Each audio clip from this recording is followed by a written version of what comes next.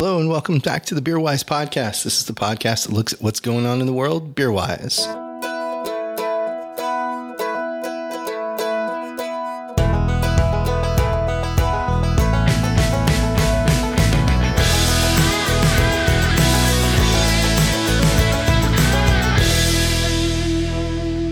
Hello and welcome back to the Beer-Wise podcast. I'm your host, Mark Denote. I'm the editor of Florida Beer News. In this episode, I'm joined by Kelly Hanseth of Lumberyard Brewing Company and Beaver Street Brewery in Flagstaff, Arizona. Kelly's parents, Winnie and Evan Hanseth, opened Beaver Street Brewery as Flagstaff's first craft brew pub in 1994. Kelly was a young girl when the brewery opened and has grown up with the brewery as her family's business. When the city of Flagstaff was looking for ideas on what to do with their historic lumberyard, the Hanseth family pitched the idea of turning the facility into a production brewery and restaurant. Lumberyard Brewing Company opened its doors in 2010 after the family had remodeled and converted the facility. Kelly's now the marketing manager for both breweries and the vice president of the Arizona Craft Brewers Guild. We discussed growing up with a brewery in the family, marketing for two breweries, and converting a lumberyard into a production brewery, as well as several other topics in this episode. Here's our conversation. Thank you very much for your hospitality last night at Lumberyard and today at Beaver Street. Beaver Street. Sorry, a lot of breweries in the last little bit. So I wanted to chat with you kind of about your origin story in craft beer. What brought you to decide that craft beer was the way forward? And most people who own breweries weren't born saying, brewery ownership, that's what I'm going to be when I grow up. So how did you wind up in owning a craft brewery and getting everything started? So it is a good story. My parents started Beaver Street Brewery back in 1994, and we originally were from Southern California, and we're living in Orange County. And my grandparents lived in Flagstaff. My mom grew up in Arizona her whole life, Tucson and Flagstaff. So we wanted to move outside of LA and come back to Arizona, be closer to my grandparents and kind of get out of that scene. So my dad is a mechanical engineer. My mom is a computer programmer. So there wasn't really any jobs in Flagstaff for either of them at that time. Okay. So they were looking into maybe opening up a motorcycle dealership, all these sorts of things. And my grandmother actually read an article in a Sunset magazine about up-and-coming breweries and how if you have a brew pub, you have a higher chance of being successful as a restaurant. Okay. So my parents, after the article, they read about it. They actually flew out to one of the very first craft brewers conferences in New Orleans and learned kind of all about the breweries. At that point, there was only 250 breweries in the whole U.S. Wow. When that was in 90, it would be like 93 when they were kind of planning this out, 92, 93. Okay. So they loved it. They loved the whole idea of it. Sold the house in California, moved out here. We lived with my grandparents for a while as we opened the brewery. So back in 94. And then that was the first brewery in Flagstaff in the area. It was the first brewery in Flagstaff. I always give credit. Beaver Street Brewery and Flag Brewery were all building out at the same time, but we beat them to the punch by a couple months. Okay. And so how old were you when the brewery opened? I had my 7th birthday in Beaver Street the week before we opened it. So what is your best memory of the brewery growing up? It was just being, inside of it. Like I grew up in this brewery. My, parents were owning a restaurant and a brewery, so we were here a lot. My sister and I. We would bus tables, we'd seat tables as we were little, play games in the office, whatever it may be. And then eventually, once we became old enough, we were on the schedule, host busing, serving, kind of from the bottom up, learned the whole business. Okay. And what's your favorite memory growing up of the brewery? One of my favorite ones, besides playing jokes on servers, that was always fun, untying their aprons. But I had my birthday is in February, and it was one of the days I got a bike for my birthday. And I couldn't ride it outside because it was a big snow. I had a snow day on my birthday, so that was exciting too. But we had a banquet room at the time, and so I got to ride my bike around the banquet room for my birthday, which was always a lot of fun too. Okay. That's not not common. brewery related, but no. Well, no, but your family owned the business, and it's part of the fun of the small business ownership. So Beaver Street Brewing has been going for a while, and then how did Lumberyard come along? So Lumberyard came along because we were at capacity at Beaver Street. We couldn't brew any more beer. We have a 10-barrel brew system, 10-barrel fermenters. We were able to just to serve enough beer to serve at the restaurant. So we were looking into distributing and trying to figure out how we could possibly do that. I was in college at that time when my parents were planning on kind of figuring that out, and toured a bunch of different, locations around Flagstaff, different warehouses where maybe we could just have a distribution brewery, like a production facility. Nothing really sparks their eye or can find exactly what fits. And then the city actually put out a request for proposal on our old Lumberyard building in Flagstaff that had been sitting empty for 10 years, and it was just abandoned. So they wanted someone to come in, rehabilitate it, and give it some new life and new purpose.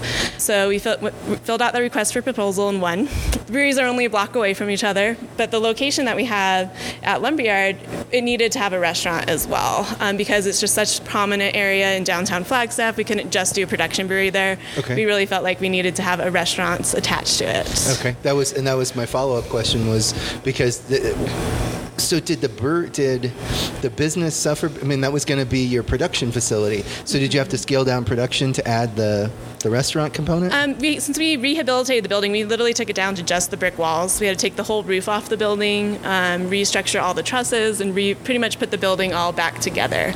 Wow. So when we did that, we had a restaurant planned out, and we thought it was just going to be a little restaurant, drink a lot of beer, eat a little food.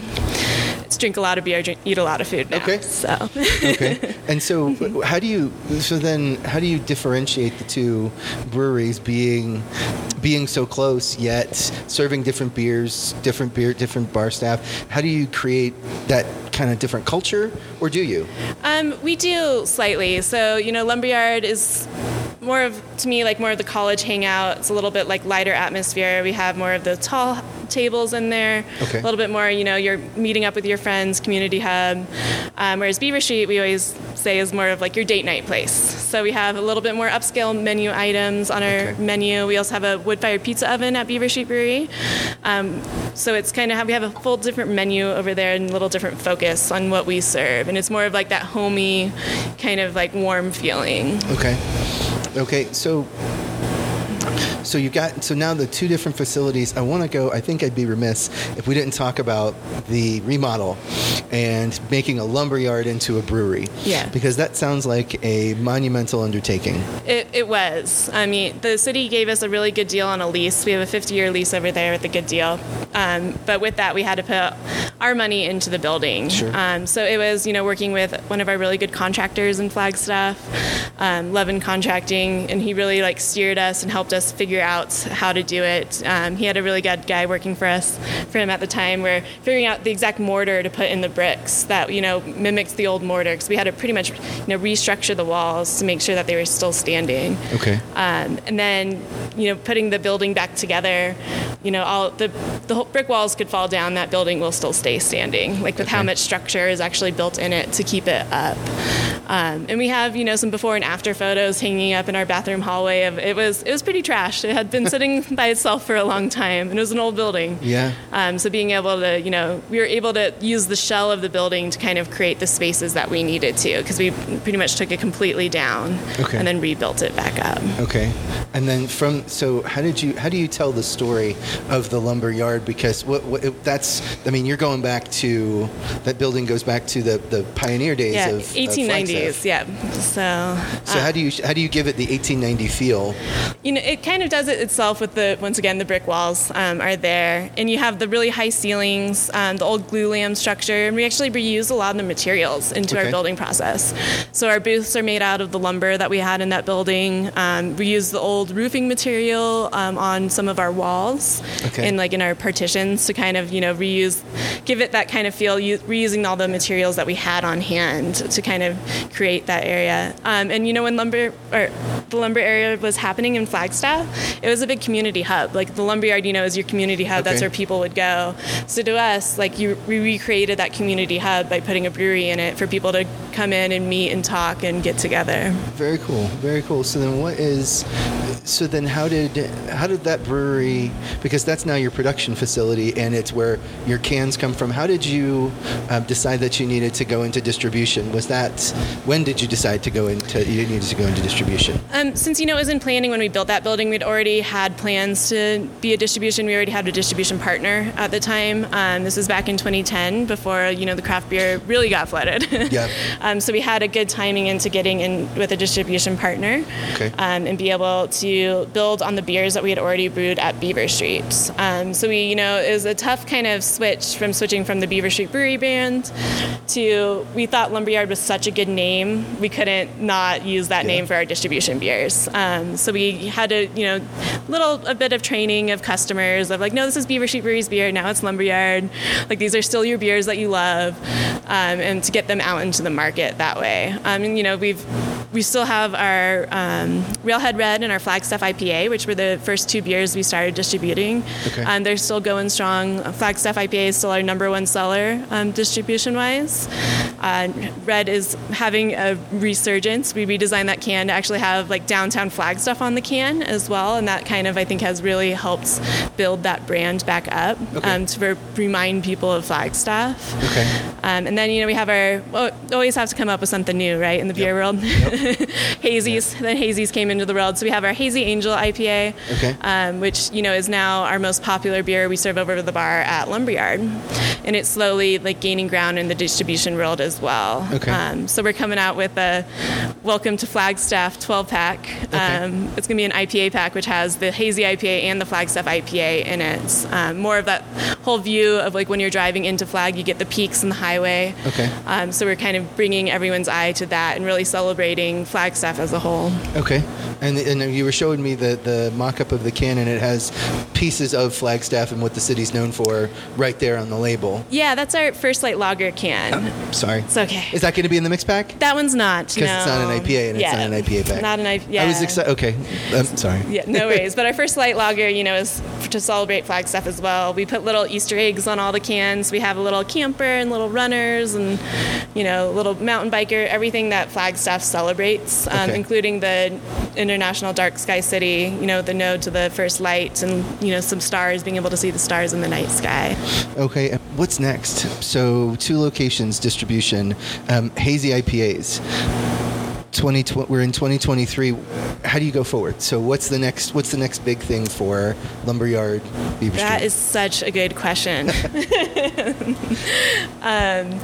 actually were talking about it a little bit yesterday, trying to brainstorm what could be next. And it's the market changes so much and people's beer taste changes so much in the time frame. We're really looking at what our customers want, what our customers drink, to kind of figure out what we want to do next. Okay. So it's running the numbers, talking to people, kind of try and throw in some things out there, seeing what is well, received by our clients and our customers. And what is that? Excellent question. Okay. We're still in the process of figuring that one out. Okay. We talked, what about a hazy pale ale or a lighter hazy IPA, something like that. We are brewing an Australian pale ale right now. Okay. With New Zealand hops, which is kind of fun. So that will be out this spring, kind of as a next seasonal, something a little different, a little more play on the hops, which is fun. That's cool. And then how far are you distributed right now? Just in Arizona. Yeah. Okay. At this time, we talked about possibly going out of state at one point, but with where the market is now, I think Arizona, we want to make sure we're solid in Arizona before we make any decisions on that. Okay.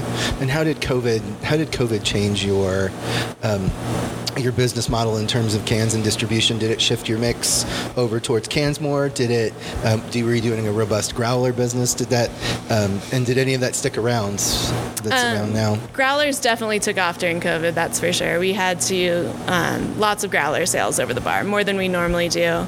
On the distribution side of it, cans definitely, were what kept the brewery flowing and the beer being made. Being able to have those distribution points in Arizona was huge. Okay. To be able to keep that going.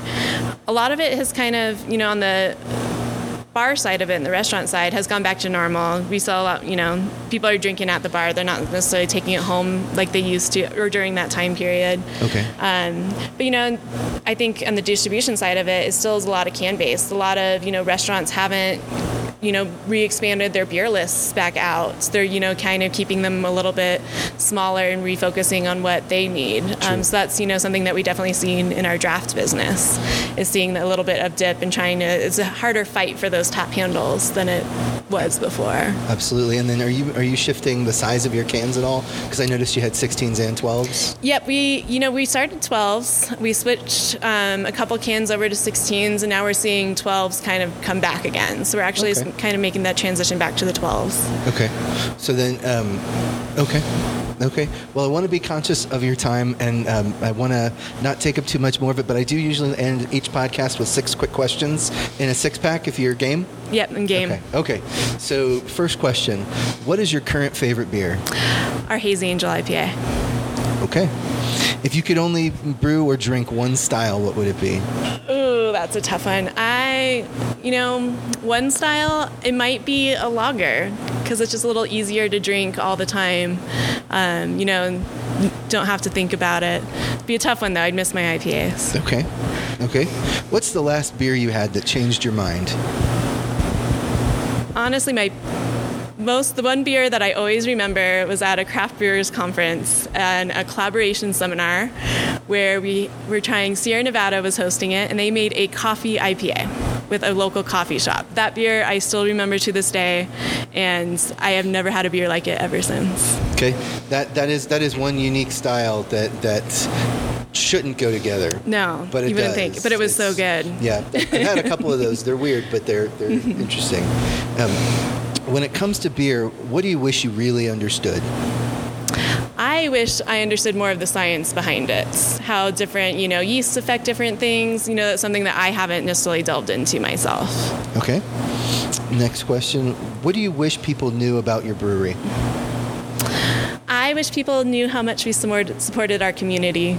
Okay. That's something, we don't necessarily talk about a lot, but we support, so many things in Flagstaff, whether it's Camp Colton or High Country Humane or all these great charities that are Flagstaff-based that make Flagstaff what it is, that we try to support. And, having people really understand how that connection works throughout the Flagstaff community would be really cool. Cool.